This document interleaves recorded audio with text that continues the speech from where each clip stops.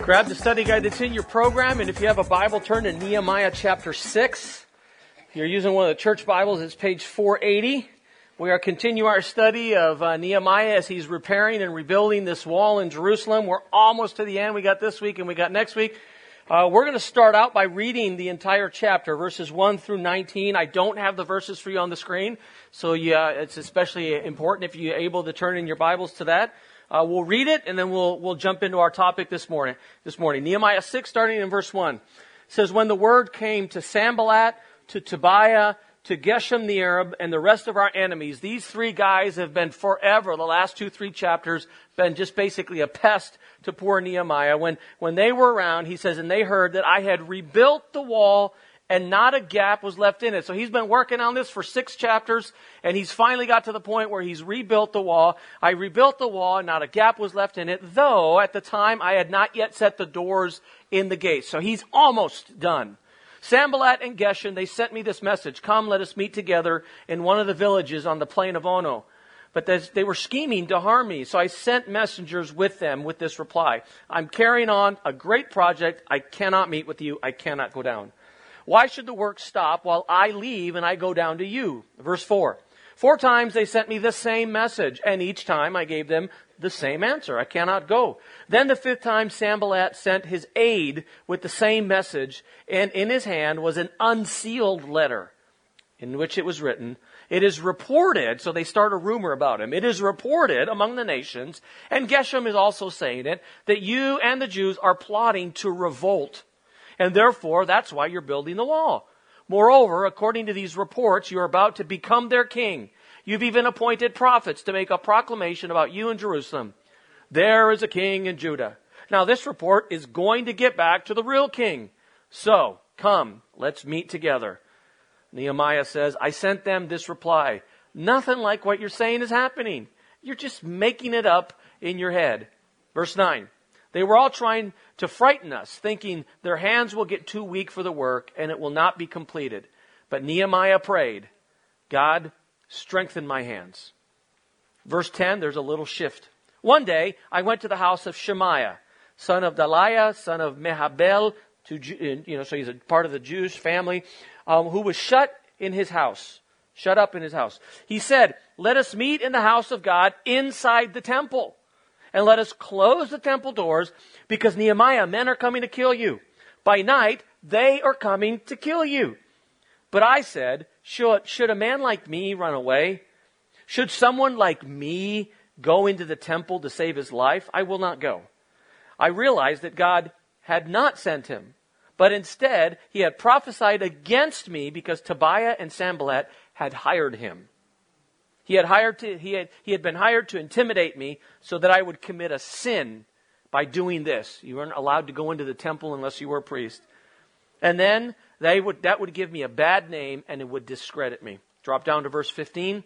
"So the wall was completed on the 25th of Elul in 52 days. So he's able to get it done in less than 2 months. "When all the enemies heard about this, all the surrounding nations were afraid. They lost their confidence because they realized that this work, rebuilding the wall, had actually been done with the help of our God."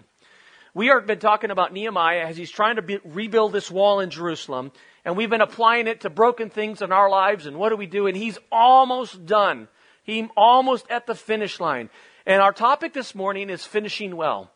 Regardless of whether we get the wall completely built or not, how do we finish well in this race called life? To get us started, before we actually jump into the principles, there's a video I want you to watch. The quality isn't great, but it's a race that occurred a while back as part of a Big Ten championship. It illustrates something that I want to zero in on with you. So let's watch it. It's short, and then we'll talk.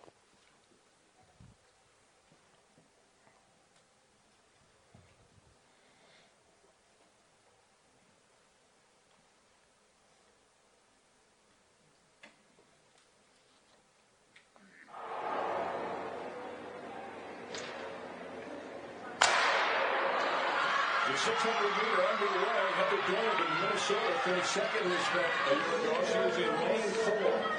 And Dornan is probably going to be your favorite.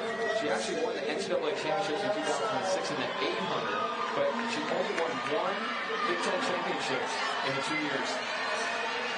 3 laps in this event, 600 meters, 3 times around the 200-meter track here at the field house. Her bold move that following. She's looking very confident, and the Penn State runner is just running amazing today. She did win her heat in the 400, but ended up taking 4th overall. That's Fondor moving into the lead, sophomore from Penn State. Dornan running second. Dornan last year scored 23 points for the Golden Gophers in their Big Ten championship. So they're really relying on getting a lot of points from her this weekend. And she's just coming back on door now in the home stretch. Hanging with the Dornan falling down, gets up quickly, but that's going to cost her. Lucky she wasn't injured. Her teammate just went to the front, though, so they may be able to recover from that. And Dornan is flying down the backstretch. She is going to catch Fondor, and she may catch the leader. Wow. But she's got fun. This is a gutsy effort by Dornan. Can she pull it off? She's moving to third. Dornan coming down the stretch from the outside. Dornan coming out strong. Dornan all the way. Wow, unbelievable. That is amazing. To fall in a 600, I mean, this is basically a sprint. I mean, this is an extended 400, basically. To fall with 200 meters to go and get up and win, that is unbelievable. It's pretty neat, isn't it, to see that? That happened a while back. 2 principles I want to draw your attention to. Number one, as you run the race of life, at some point in time, you are going to fall.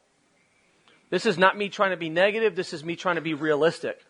You're going to fall. Now, sometimes we fall because it's our own mistake. We trip over our feet. We do something that we shouldn't do. Sometimes it's nobody's mistake, right? You're running and you fall, you run into a pothole and you fall, you trip. It's no one's mistake. Sometimes it's someone else's mistake. Someone else trips you on purpose or by accident. At this point in time, it doesn't matter why it happens. You just have to be ready for, and you have to understand that life is never perfect. Sometimes we fall, okay? So expect that. Be ready for that. And then the second principle that we really want to zero in on this morning. When you fall, here's the issue. How long is it going to take you to get back up and keep running? When this story first happened, one of the things that the ESPN people and everybody in sports was talking about was not necessarily that she won the race, because she actually ended up winning it, but how quickly she got up off the ground after she fell. You see, the longer you're on the ground, the less probable it is that whatever you're trying to fix, whatever you're trying to repair, doesn't get repaired. I want to also be clear, God doesn't call you to win the race. He calls you to keep running the race. There's a huge difference. You need to understand that. But you have to pick yourself up as quickly as possible and get back to the business of what we've been talking about: repairing your marriage, repairing your finances, fixing your career, repairing relationship with kids and parents and friends, repairing your life physically. Whatever it is you're applying these principles to, get back up as quickly as possible and keep running. As we talk about finishing well, there's 3 principles I want to talk to you about. I think they're going to be helpful to you. If you're jotting down notes, here's the first one. You have to prioritize. You have to stay focused. Don't get distracted. The most successful people in life are determinedly focused, right? Almost stubbornly focused on their priorities and what they're trying to accomplish. I want you to notice there's 3 times at the beginning of the chapter. In verse 1, Nehemiah says, I almost rebuilt the wall. It's all done, but the doors haven't been put in place yet. So now he's done 95% of it. The armies aren't going to be able to just come charging into Jerusalem, but there's still no doors. So it's not completely done. He's almost done. And then he receives a message from a guy called Sanballat. Now, if you've been with us for the last couple chapters, you know that what the Joker was to Batman, Sanballat is to Nehemiah. It's his nemesis. He is just a pain in the blessed assurance. He won't go away, right? It's like, oh my goodness, every chapter he's nagging on poor Nehemiah. And in chapter 6, he sends him a couple messages and he says, let's meet in the plains of Ono, or let's meet in Ono. Now, what commentators believe this verse is it's basically a political concession speech. You know how kind of what happens, when we're watching elections, when we just had one at 8 p.m. or 9 p.m., all the votes haven't been counted yet, but MSNBC is declaring Nehemiah is going to win the state of Ohio and its electoral votes. Right? And it hasn't been, they've counted enough, they've observed enough, and they know Nehemiah is going to win, Sanballat's going to lose, and Sanballat essentially concedes. Right? All you got left to do is the doors. But something else is going on here, because he's been a pain this whole time. Right? He wants to have a meeting with him. Now, I would like to suggest is when someone that doesn't like you, that's your enemy, wants to meet with you in a place called Oh No, that should alert you to the fact that it's probably not good. Actually, this coastal area of Oh No, right, was a very nice area. It was like a vacation spot. It was close enough to Jerusalem you could get away quick. It's the equivalent of Tahoe for us, right? Hey, Sanballat, Tis, and Nehemiah, let's hang out. Have a couple margaritas. We'll shake hands. We'll make peace. Let's move on. Right? But he knows something's not right. But essentially, he basically goes, verse 3, listen, I'm not done with the job. I'm not done with this great project. I'm not going to go. I cannot go. What is Nehemiah going? I realize I could go with you. It's not that big of a deal. But he says, I'm not going to be distracted from my priority.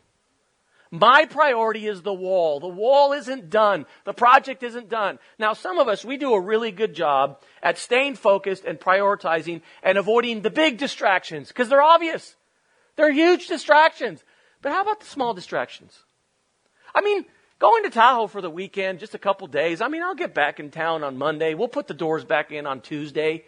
Doesn't seem like that big of a deal. You could even justify it. It might be good for Jerusalem if Sanballat and Nehemiah get together and they make peace. Just a small distraction. I read this story. It was like one of those Reader's Digest stories about a soldier on a camp, and he wanted to set the record for consecutive push-ups. And on that camp, in that base, the record was 424 consecutive push-ups.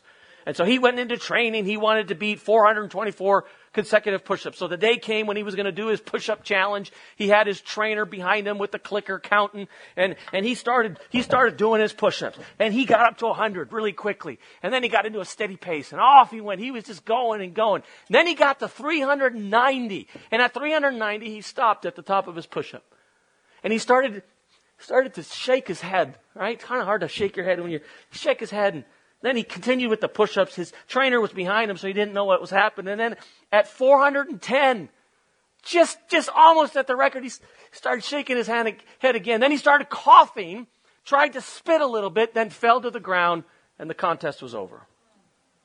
And his trainer came over, and after he was done kind of coughing and kind of spitting or whatever he was doing, his trainer said, "What happened?"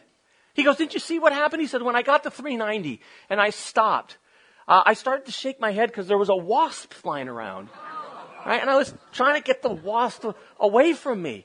And then I kept going, and then the wasp was there, and I shook some more trying to get away. But instead of getting the wasp away by accident, I sucked the wasp in, and I swallowed the wasp. And that was the end of me." Okay, here it goes. You ready? Figuratively speaking, what's your wasp? Be honest. What small little thing is going to get you off track from accomplishing your goal, your purpose of rebuilding and repairing whatever it is that you're working on? Because like I said, we're good at avoiding the big things. But how about the small things that potentially can derail your project? When I was a young pastor, someone, they gave me this suggestion. They said, "David, everybody's going to be pulling at you from different directions, and you're going to have to learn how to prioritize." And that sounds real good, right? Yeah, we all want to prioritize. But what are the alternatives to focusing on your priorities? And they gave me, it was really kind of a business understanding of how you organize yourself. And it was helpful for me to process, do I do this or not? I have it for you on the screen. So here's the organizational style. Some of us focus on what's unpleasant. What's hard gets done first. Some of us do that with chores around our house. Have you noticed that? On Saturday, you work on what's the hardest first. Let's get that out of the way, and then, because that takes the most energy, and then I'll focus on everything else. We focus on what's hard first. Some of us focus on what's urgent, the loudest thing first. It's kind of the person who's whining the loudest. The whole squeaky wheel, gets our attention. Some of us focus on what's unfinished. Do you ever do this? You got your to-do list. You're checking off your to-do list. You're getting some of it done, and then at the end of the week, what isn't done goes on the top of next week's to-do list? Well, maybe it should always be at the bottom of your to-do list. Have you thought about that? Just because it's unfinished doesn't mean that it goes to the top of your list. Some of us focused on what's unfulfilling. And we do the dull things first. Have you noticed some people eat this way? They eat what they don't like first, right? And we get rid of the broccoli and then I can focus on the steak. And some of us do it in life. The opposite is focusing on the uplifting. If you have teenagers, you know, we've all done it at some point in time. They come home from school, you know, and they've got homework. I got a test tomorrow. I got to study. It's very clear that that's the priority. But you know what? I want to play Fortnite for a little bit. You know, I want to go on Instagram for a little bit. I want to have a snack for a little. Is there anything wrong with any of this? No, not necessarily, except that it's not the priority. It's not just teenagers that do that. And as you organize your life, I was told, and it's been helpful to me, focus on what's ultimate. The priorities should come first. Priorities. Now, I realize on paper this seems so simple, right? And sometimes, you know, the urgent, you gotta work on that. And sometimes what you didn't get done last week, you do gotta get done this week. But ultimately, in the big picture, as you're trying to repair, rebuild, and go through life, you still need to prioritize. And you need to give attention, energy, and time to your priorities, right? And you have to understand that there's some flexibility here. You know, we had Donovan here. I remember when I was a young pastor, and I hear it when I interview people all the time. And they go, well, what is my priority number one is God. My priority number two is my family. My priority number three is then my church or my job. And that sounds good, right? Except it doesn't work that way in real life. It just doesn't. Sometimes you have to be flexible, right? Let's say that, I don't know, I'm taking my daughter out to a movie, right? We've planned it for a week or two, right? And about an hour before we're about ready to go and see some movie she wants to see, I get a call from someone in the church or from one of our staff members telling me and alerting me that there's an emergency. There was an accident, someone's in the hospital, it doesn't look good. Now, do you think it would be appropriate for me to go, well, you know, we're going to see the new Avengers movie? No. Sometimes you adjust your priorities and you say, no, I'm sorry, Julia, I'm going to have to take you another time. And then sometimes someone might call me and I might listen to the message and go, no, that's not as much of an emergency as they think it is. And I'm going to take my daughter. Does that make sense? So have some flexibility as you go through life, but also clearly determine what is your priorities. Now, I would hope the fact that you're here tells me you know what Scripture says. And Jesus at one point in time says about our priorities, seek ye first, priority, seek ye first the kingdom of God. So what God and what Jesus and Christ is doing inside of you should be your priority in life. And then, you know, career and health and family and wife and kids. I realize it all gets, you know, but focus on your priorities. The most successful people in life focus on priorities. Principle number 2, as you finish. You have to understand that you're at war. You need to change your perspective. Now, what I'm asking you to do here is I want you to basically flip a switch in your brain. I need you to understand that from a spiritual perspective, there's a battle going on in our life. And I just, you know, we hear what Paul says in Ephesians chapter 6, but we don't live it. Paul says in Ephesians, your battle is not against flesh and blood.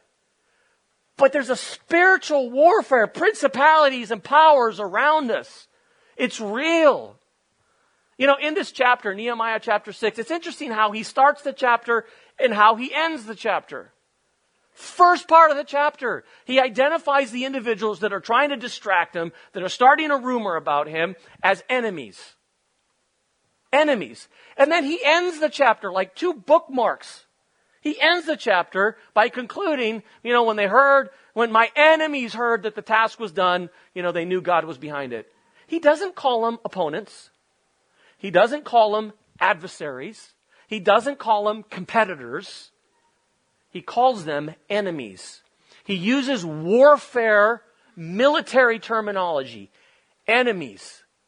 And we have to flip a switch and understand that when we walk out those doors, there is a real literal enemy. in the spiritual realm that is trying to destroy you, trying to keep you from repairing and rebuilding your life. You have to flip that switch, and you got to know that. Now, in one of our discipleship classes, the Las Vegas class, we're talking about sin, and we spent a lot of time on this. I'm going to cover it with you real quickly.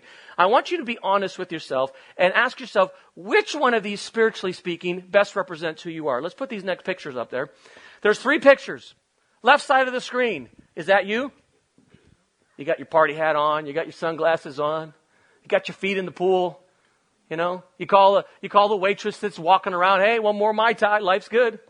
You're checking your fantasy football scores, you're buying something on eBay or Amazon, life is good. Is that your approach to life? Or maybe some of us were in the middle. We approach what the enemy, kind of like a pickup basketball game. He's our adversary, but it's a game. I mean, sometimes God's team wins, I'm on his team, and sometimes the other guy's team wins, but there's not that much at stake. It's a game. I mean, sometimes we both, Or are you on the right side of the screen? From a spiritual standpoint, where are you? Does that make sense to you? Because what I observe is there are far too many of us getting picked off by the enemy because we're way on the left side of the screen. If you're the enemy and you have 3 different types of Christians, left side of the screen, middle of the screen, right side of the screen, and you're the enemy, which one do you go after? Does that make sense? The guy who's got his feet in the pool that doesn't think anything's going on. Now, I do not want you to be nervous. I don't want you to be scared. I don't want you to be stressed. Scripture doesn't want that at all. You know what it wants you to be? You see it on the screen. It's on the verse right underneath. How about be alert? Understand that when you walk out these doors, it's the equivalent of being in a battle zone. You're in Kabul or wherever war's going on now. And you're alert, you're a spiritual soldier, and you're alert, you're aware that the enemy's after you. Be alert. Why? Because the enemy, as described in 1 Peter 5, is like a lion. And he's waiting. And you might not see him, but he's waiting to pounce. Are you alert, right side of the screen? Or are you lallygagging through life spiritually like nothing's going on? So visually, you have to understand this. Now, a couple other things about the enemy. There's so much in there. It's so interesting. Let me put this next slide up there. In verse 4, right in the middle, it says this. 4 times, Nehemiah says, 4 times they sent me an email about meeting with them. 4 times. And when you read the text, it says the same message. Over and over and over and over again, they sent him a message. 4 times. And every time, Nehemiah said, sorry, I got a wall to build. That's more important than going and hanging out with you in Tahoe for drinks. So I'm going to stick to the wall. 4 times. And then right after the 4th time, you see what it says. Then the 5th time, they sent the same message. And here's the point. If you haven't figured it out by now, your enemy never gives up. Ever, ever, ever.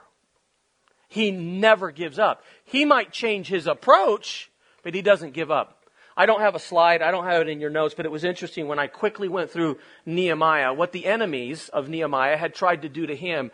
The same things our enemy does to you. Watch.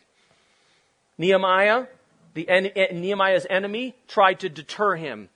What was it, chapter 3, chapter 2, when they start building? The first thing they said to him, you bunch of losers. You guys are white-collar workers, perfume makers trying to build a wall. You have no construction skills whatsoever. Tried to deter him. Second thing he tried to do is discourage him. And they literally said this to him. You know what? We're watching. You guys have started to build a wall. And I mean, our observation is at night when you guys are all not working, a fox is going to walk up on just a little fox. And because it's so poorly built, the fox is going to knock your wall down. I mean, because look at it. It sucks. Try to discourage him. Your enemy will try to destroy you. So that didn't work. Verbal warfare. So literally, now an army starts coming down with real spears and real swords. In last week's chapter, the enemy will try to divide you. See, if he can't have the opposition from outside the family, from outside the church, from outside the business to get you to stop, what he tries to do is to find someone inside the family, inside the church, inside the business. Because if he can get us fighting against ourselves, we forget the purpose and are not as effective in terms of the purpose that God has called us to do and accomplish as a church. Oh my goodness, is it powerful when you can get Christians fighting against other Christians. And then this chapter, the enemy tries to distract Nehemiah. Hey, over here. Yeah, the wall will get done. Let's just hang out. Let's go have some appetizers. We'll talk. We'll chit-chat. It was a good campaign. Tries to distract him. And then I don't have time to get into it, but it was very interesting. They start a rumor about Nehemiah, so they try to discredit him. They send an aid, so it's indirect. It's not direct. By the way, they literally, what we would say is they post it on social media. How do we know that? Because it's an unsealed letter. It's not a formal letter with a stamp on it. It's a private communication between Sanballat and Nehemiah. No, it's unsealed, which means anybody can hear about it. Anybody can read about it. It's also unsubstantiated. It is reported. You know, people are saying, well, what people? You know, people. Unsubstantiated. No, who said this? And it's inaccurate. What? I want to be king of Jerusalem? Who said that? Well, that's what we're hearing. And the goal is to just get them to stop. And the point is this. Nehemiah's enemies didn't stop, and your enemy won't either. So I'm just asking you, you need to flip a switch. You need to, instead of walking through life with spiritual shorts and a tank top, you gotta get geared up. You gotta get geared up with spiritual armor. A couple suggestions in terms of how to stay strong spiritually speaking. Let me give them to you, two of them. First of all, you gotta listen and stay close to your commander-in-chief. Now, after I did the study guide notes, that sounds a little bit vague. What does that mean? Commander-in-chief. Well, your commander-in-chief is Jesus, just to be clear. That's our commander-in-chief. He's at the top of the org chart. Okay? He's our commander-in-chief. And the way we do it, I added the word, the equal sign, the bold. How we do it as Christians is this word called devotions. Now, that's a word we use around church to mean and refer to a time when you spend one-on-one time with God. Right? It's not group time with God, it's one-on-one time with God, where you get into, you read a little bit of scripture and you spend a little bit of time talking to Him. It can be as short as 4 minutes, or it can be as long as 30, 40 minutes, right? Both of them are helpful, both of them you need to do. But you need to be in constant communication and listening to your commander-in-chief, to Christ. Now, one of the things that draws my attention, if you still have your Bibles open, look at verse 9. When Nehemiah has a problem, as he's going about rebuilding and repairing, when he has a problem, his instinct is always to do the same thing. You know what it is? Pray. Every single time he runs into a roadblock, there's an issue, there's a problem, his instinct always is to pray. So in chapter 1, he prays for help. Chapter 2, he prays for wisdom. Chapter 4, he prays for protection. Chapter 9, we haven't even got to it yet. Chapter 9, he prays for forgiveness. In this chapter, verse 9, you want to know what he prays? In verse 6, he prays, verse 9, chapter 6, you know what he prays for? Strength. God, these people, they're just wearing me down. I mean, Sanballat is a pest. Strengthen me, God. Help me stay to the task that you've given me. Is your first instinct to pray? Maybe we need to work in that direction. The second thing is I want to encourage you to live in community or fellowship or Christian friendship, close to other fellow soldiers. Now, we are referred to as a family in Scripture. You know what we're also referred to? As an army. Now, I've not been in the military, Props to our veterans today. We're celebrating them around our country and what you've done for our country, that we can have freedom here. So I've never been in military, right? But if you've been in the military, and even if we haven't, we've watched enough war movies, right? A soldier isn't walking around the battlefield by themselves. I mean, I guess there's unique situations. I don't know, a sniper or, a spy or something. But Good soldiers are with a platoon. They're with an army. That's what makes them effective, right? And it's the same thing when it comes to our spiritual lives. You are not as strong individually as you are collectively with the other people sitting around you. And the main way we do that is through small groups, where you're interacting with other people. And, Sunday morning is great, but there's very superficial conversations going on Sunday. You're never sitting next to the same people. It's not a place that is easily you can build relationship. You have to do that in small groups, right? You lean on them, you depend on them, you encourage them, they encourage you, you get advice from them, they get advice from you, you study scripture together, and then when something happens and your life falls apart, the group is there to pick them up. By the way, groups are doing a better job of that than the pastor. You know why? Because way have we gone past the time where I know intimately what's going on in everyone's life. And if you want me to do that, there's no way I can prepare a sermon on Sunday morning. Do you see where we're going with this? It's happening in groups. One of the things, let me use a contemporary local illustration. So we love our Golden State Warriors, and they've been doing pretty good. Well, a couple years ago, they came up with a slogan. Let's put it up on the screen. It was a while back. You've heard that. Strength in numbers, right? And it happened a while back. The Warriors have kept it because they've been pretty successful, and we've been winning championships, right? Why do teams do this? Every team, NBA team, has some sort of slogan like this. Do you know why they do it? There's two reasons. Number one is marketing. They want to sell more t-shirts, right? And us Warrior fans were like, I don't have a t-shirt that says strength in numbers. I'm going to have to buy me a t-shirt, right? So one is marketing, straight up. But the other is when teams, both the coach and the team and the organization collectively come together and use it as a rallying point, which is what the Warriors did, right? And it's not just the players, right? But it's, when the team isn't doing good, strength in numbers. We need the fans to support us, right? It's true. There's strength in numbers. Steph Curry didn't win the championships. No. The Warriors won the championship. Strength in numbers, right? Now, while we understand this, and while this is true of our Golden State Warriors, and while this is true of the sporting world, it is just as true when it comes to spiritual warfare. You have to understand that. And you have to push through where I don't know people and I feel awkward and what if I go to a group? You have got to get into Christian community. Why? Because when you most need it, a month from now, 6 months from now, a year from now, it's too late if you're not in community by then. You already have to be in community by then. Now, one of the benefits of strength in numbers is that our opposition feels like this. I got this slide that I found too. Let's put it up on the screen. That's LeBron James, if you don't know, and Steph Curry and his daughter yelling at him. I thought that was pretty fun, so for all you LeBron fans. Okay, here's the last one.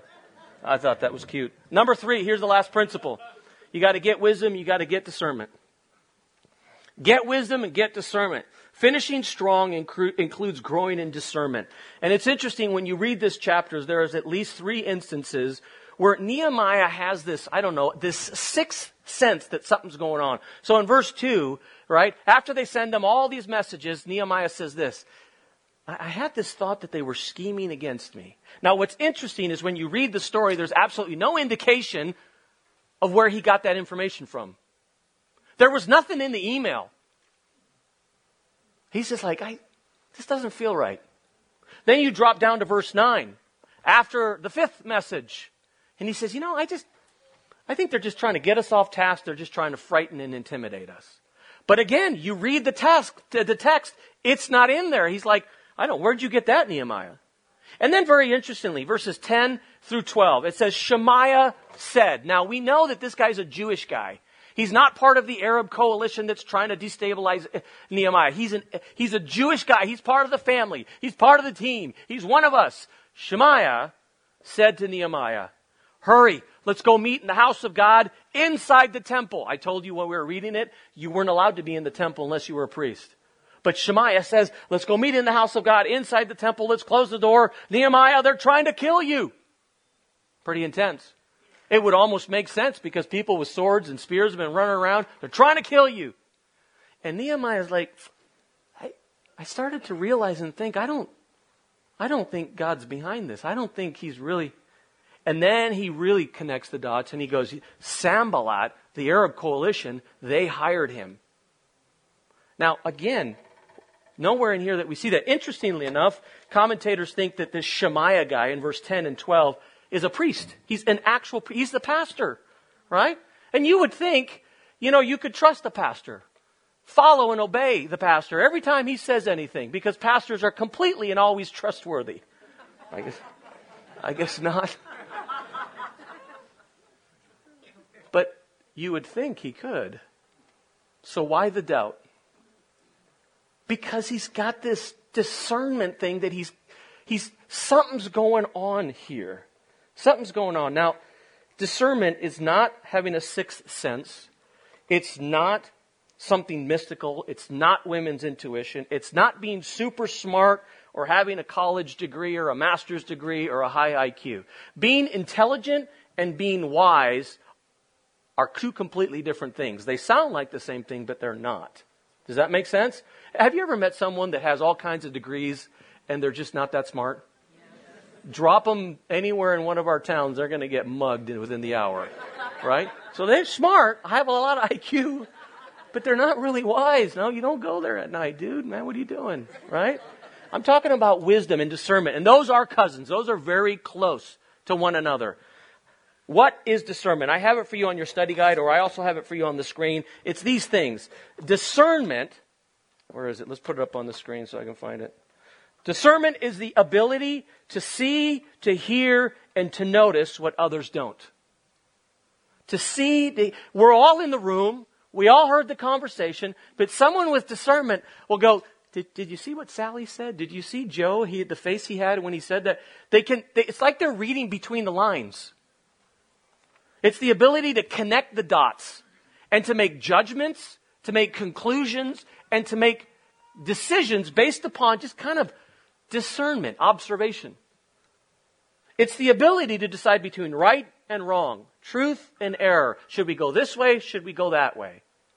Now, Scripture tells us that discernment is actually a spiritual gift. New Testament says that all of us have at least one spiritual gift. Some of us have the gift of teaching. Some of us have the gift of leadership. Some of us have the gift of intercession or of compassion or of shepherding and on. And one of them is discernment. Not all of us have the gift of discernment. In a room this size, maybe 5% of us have that special, unique, God-given gift. My wife, Sandy, has the gift of discernment. Here's how the gift works. We're talking, and she'll say, you know what I think is going to happen with so-and-so? Do you know what I think is going to happen over here? You know what I think is happening with this couple, this family, this issue, this situation? And she'll say something, and this is what it used to be like. I'd be like, girl, you're crazy. Where do you come up with that? There's no way that's going to happen. And then 6 months later, it happens. And I'm like, so now when she says it, I just flat out agree with her. Because I want to get some credit on the back end either, But she just kind of connects these dots that I'm like, I don't see that, but whatever. Now, we may not have a spiritual gift like Sandy or a couple other people here have of discernment. That doesn't mean you can't grow in it. Does that make sense? You may not have the gift of teaching or leadership, but you can grow in it. You may not have the gift of mercy, of compassion, but you can grow in it. You may not have the gift of discernment. That doesn't mean you just go like, oh, well, whatever. No, you have to grow in it. If you want to finish strong, you have to get more discernment. Here's how I want to wrap up. How do you get more discernment? 4 things. Let's wrap it up with this. Number 1 is learn from life and learn from mistakes. So the indication, especially in the book of Proverbs, is the longer you've lived life, in theory, the more discernment and wisdom you should have. It's one of the values of having elderly people around you as advisors. If they've been around the block more than you have, if they've experienced life more than you have, in theory, people that are older should have more wisdom and discernment. Does that make sense? Right? Because they've just experienced more. Also, you can learn from mistakes. You should learn from mistakes. Learn from your own mistakes. But you want to know that what's better than learning from your own mistakes? Learning from other people's mistakes. That's a whole lot better. You watch them trip, crash and burn, like I'm not going to do that. Right? You don't have to just learn from other people and the mistakes they're making, and you don't make the same mistake. It's wrong on the screen, but it's correct in your study guide. Proverbs chapter 24, it should be. 24 verse 16 says this. The righteous fall 7 times. You know what that means? They made a mistake 7 times. They crashed and burned 7 times. The righteous fall 7 times. But then it says this. But they rise again. They get up off the track and they keep running. They learn from their mistakes, and that's part of discernment. The second thing is following God. Following God, obeying God. Proverbs chapter 2, 5 through 9 says this. God gives wisdom, knowledge, understanding to the upright, to the blameless, to the just, here it comes, and to the faithful. To the obedient. Here's what this means. So, God, I don't know what to do. God, I don't know if I should go this way or that way. I don't know if I should marry this person or not marry them. I don't know if I should take this job or that job. I don't know what I should do. So God hears you, and He gives you a little bit of wisdom, and He gives you a little bit of discernment to make a decision that is honoring to Him. Now, if you take the wisdom He gives you, you take the discernment He gives you, and you chuck it to the side, and you do your own thing anyway, the next time you pray, God, help me out. I don't know what to do. He's going to be like, well, what? Why should I help them out? The last time I helped them out, they didn't listen to me anyway. Does that make sense? You want more discernment? You want more wisdom? Obey Him more. It's just that simple. Follow Him more, obey Him more, and He helps you connect the dots better. He gives you more wisdom, more discernment. The third thing is you just flat out got to ask for it. Flat out ask for it. James chapter 1 says you don't have because you don't ask. Kings chapter 3, the whole chapter. God, give me wisdom. Psalm 119 to 125 says this. God, I'm your servant. That's you. You're His follower. I'm your servant. Then he adds this. Give me discernment. Not intelligence. Not capacity. Not strength. Give me discernment. Help me to know what to do. Help me to read through the information, read through the situation, read through the conversation to make wise decisions. And then the last one, Proverbs chapter 1 says one of the ways you get discernment is wisdom is right here. You have got to have a steady diet of this book. Consistently have a diet of this book. Some people have taken that a little bit the wrong way. I got a picture for you. This guy's name is King Menelik. King Menelik was out of Ethiopia, and King Menelik was incredibly helpful to his country. In Ethiopia, he established the first modern bank. He developed the postal system. He wired the nation for telephones. He paved the roads. He also was a pretty committed Christian, right? He believed in the power of this book, but he also took it a little bit extreme. He not only believed in the power of this book, but he believed in the power of each individual page. He kind of had a weird mystical sense about each page, to the point that when he needed to make decisions or when he was sick, he would go to his Bible, he would rip a page of the Bible out and eat it. Literally eat it, right? Now, he came upon a situation where he was not doing well, and he went to the book of 1st and 2nd Kings, and he literally ate the book of 1st and 2nd Kings, page by page by page. It sounds a little funny, but what happened next, not so funny. He had internal complications, and he died. True story, look it up on Wikipedia, it's all there. So he kind of took it the wrong way. And some of us are here going, yeah, well, I'm much more sophisticated than that. I would never do that. No, maybe you don't do that, but you make equally as deadly mistakes. Can I give you some suggestions and examples of what I see? Here's a deadly mistake some of us make. We assume we only need one Bible meal a week. We'll just let Pastor Dave cook it up for us. He does a pretty good job at that, and I'll come back next week. Well, as helpful as it may be, and I try to be helpful on Sunday morning, it's not enough for you. Just like one meal wouldn't be enough for your stomach, one Bible meal isn't enough for your soul.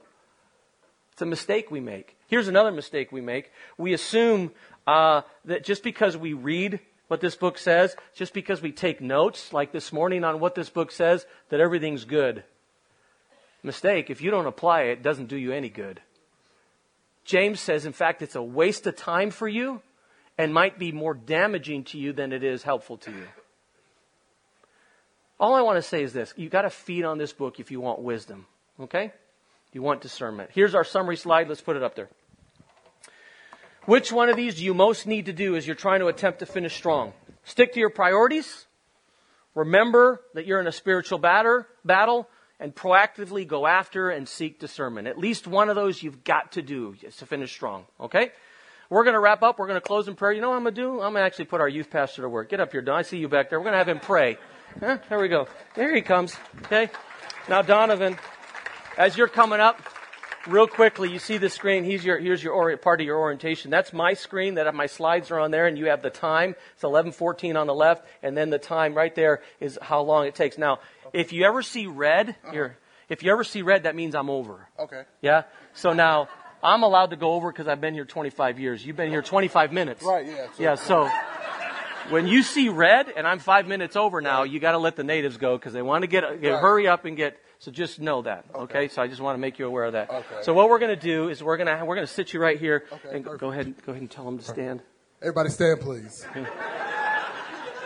And then say just thank you to our veterans this morning. Let's give them a hand. We want to say thank you to our veterans and let's give them a hand. We have a movie coming up this weekend. We got a movie night coming up this weekend. All the ladies, you should come to the movie night. All the ladies, y'all should come to the movie night. It's going to be awesome. It's going to be awesome. Your husbands won't be there and the kids won't be there either. Your husbands won't be there and the kids won't be there, so it's going to be great. Okay, now because we're over, let's make it a short prayer, and then at the end of the prayer you wave and we're done. Jesus wept. Okay. Thank you. That was it. No, you're going to pray for real. Or else we're not paying you this month. Our hearts and minds on Christ. God, we want to come to you saying thank you. Thank you for what you're doing in our lives. Thank you for what you're doing in Bay Hills Community Church. And God, we pray that as we go out this week, that you be with us every step. And God, I pray that someone comes asking, what must I do to be saved? In Jesus' most precious and holy name, amen.